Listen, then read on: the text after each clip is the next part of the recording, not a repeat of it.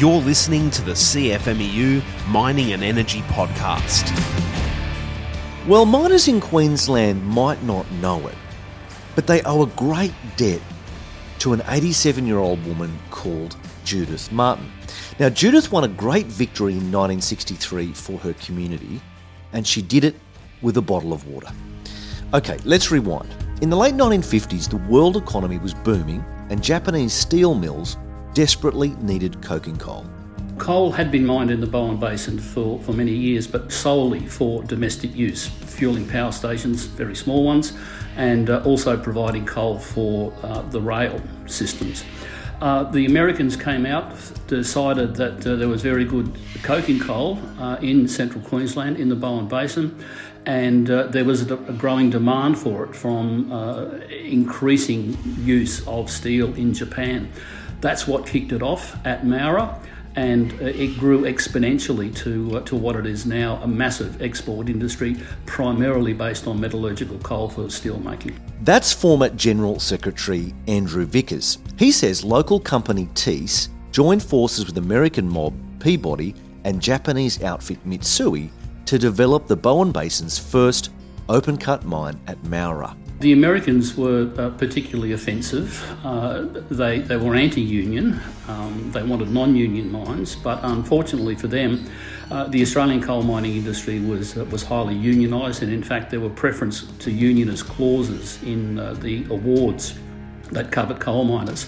So the Yanks were pretty ticked off about that. The Japanese weren't much better. And Thiess, the Australian entity, were a ruthless right-wing, hard-nosed bunch of employers who'd been mining coal at Callide prior to them entering into the joint venture at TPM at Moura. The Americans were used to a non-union workforce. Even now in the US, mine workers are paid only 1/5 more than average private sector wages. Australian miners are paid 2/3 more.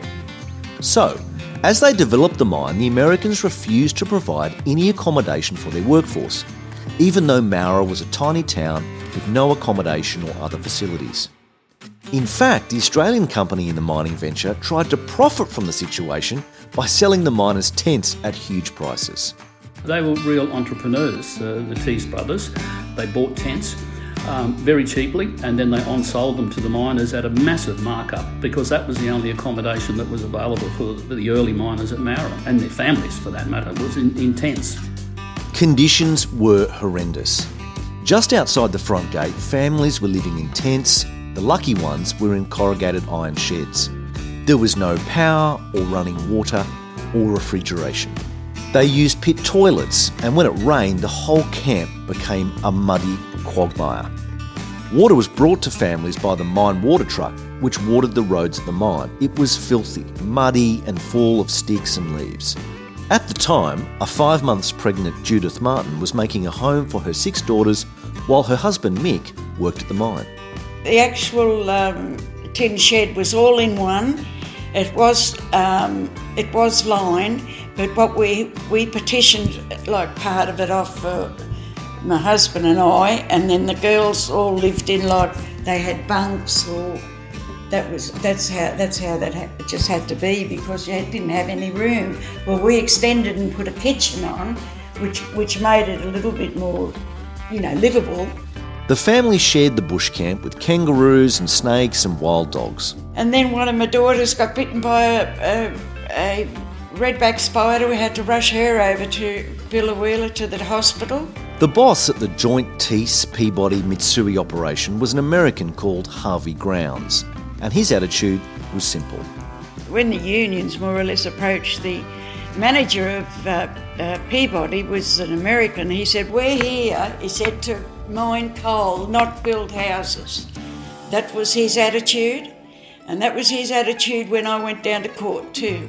It was the same attitude. I'm here, our company's here to get coal out, not worry about, the way that our employees live. And the Americans certainly had what they would call attitude. The attitude, this is the attitude of the Americans when they came out here. They weren't worried about their employees, because that's how they lived in America. The miners and everything. over there, and that got up our noses a bit there in Mara, to think that that's how they wanted us to live. They didn't care about families.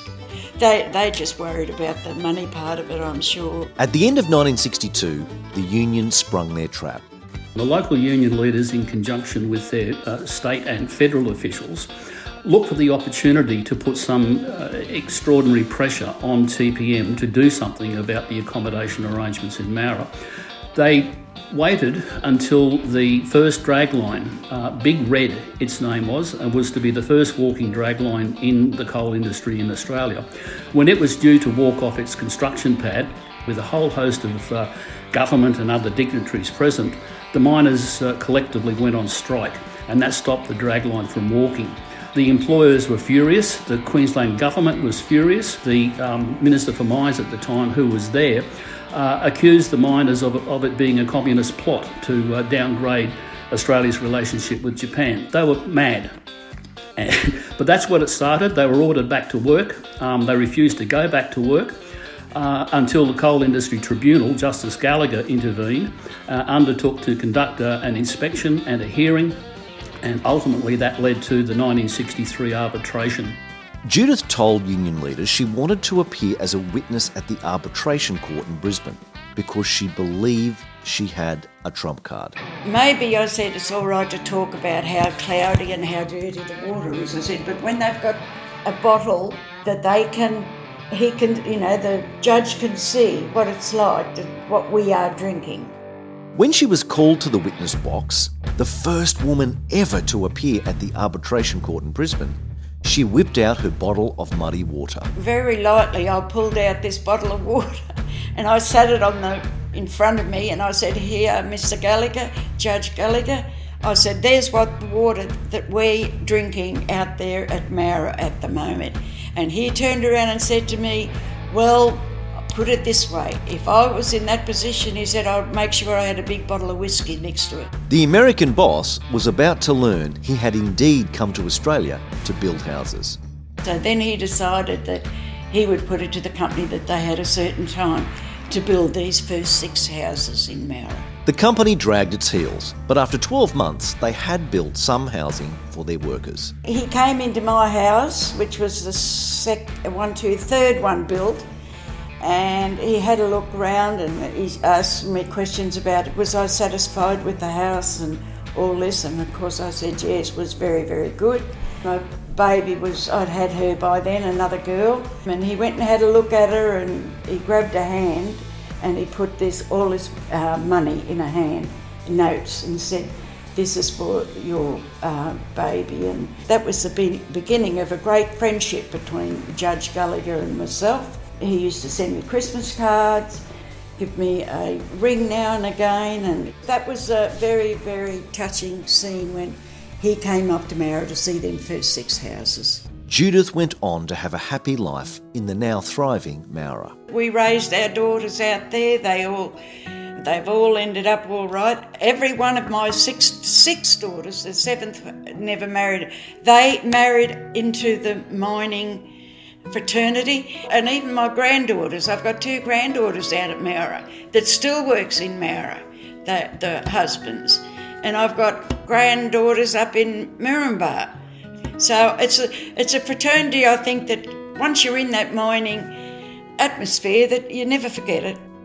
But Judith will never forget those union leaders who helped establish decent working conditions on the early coalfields. John Curry was one of the main ones. Bill McKinstry was also one, but he was FEDFA, but he was a very, very staunch union guy for the FED.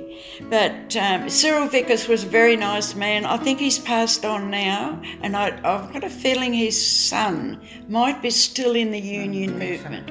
But very, very nice man. Came out and quite a few times they had public union meetings, and he would, get up and speak and everything. Andrew Vickers, Cyril's son, says the 1963 strike changed workers' conditions in the Bowen Basin forever. There were a number of very small communities prior to mining, Mara being one of them. It was what the Americans would have called a one-horse town.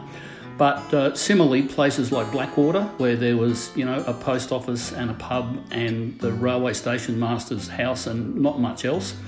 After the Union's victory at Moura, the Union made it very clear that no mines would open unless proper accommodation was available for the workforce.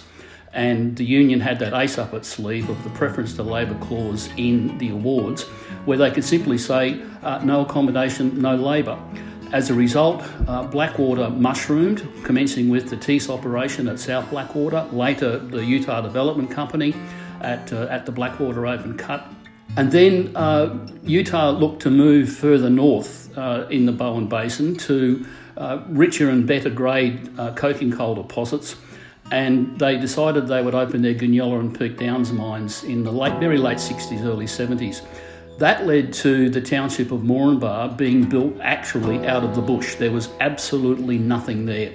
Roads got built, houses got built, ultimately schools got built, ultimately hospitals got built.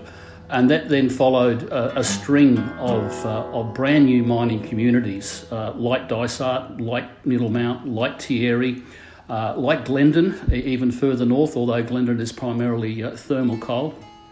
And also to increases in existing towns, small and slightly larger, like Biloela, not far from Moura, Collinsville, of course, expanded, and so on. Moura was the start of it. The end of it is the fact that there are a number of thriving communities literally hacked out of the bush in central Queensland, all because of the miners' victory at Moura back in 1963. Judith says housing was just the beginning of what the union membership won for Moura. Today, with the young people, they just would not realise what we had to go through. These days, what do? They get a job out at the mines, and they should really join the unions, because I get a little bit mad to think that all those years ago, when them union fellows worked for us to get them houses, and not only the houses in Moura, they got a lot of other stuff for Moura. Andrew Vickers shudders to think what living conditions would be like in the Bowen Basin if local miners hadn't banded together to form a strong union. It would be a series of shanty communities is what it would be, but the unions would never have permitted that to happen. If it hadn't been Moura, it would have been somewhere else. But Moura was obviously the catalyst. The conditions were appalling. It was the first of the big mines in the Bowen Basin, focused on the export industry, and the companies were making millions out of Australia's resources, and they had to make a commitment back to the community. And the Moura people and the unions decided enough was enough, and as I say, that was the start of it.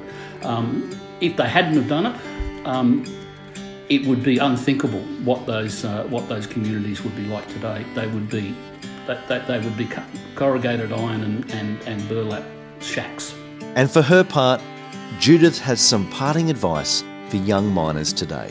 I get a little bit upset when some of the younger ones say, oh, why join the union? And then I jump in and I say, only for the unions you wouldn't be there. You wouldn't have a job in anywhere, because they're the ones that fight for you guys.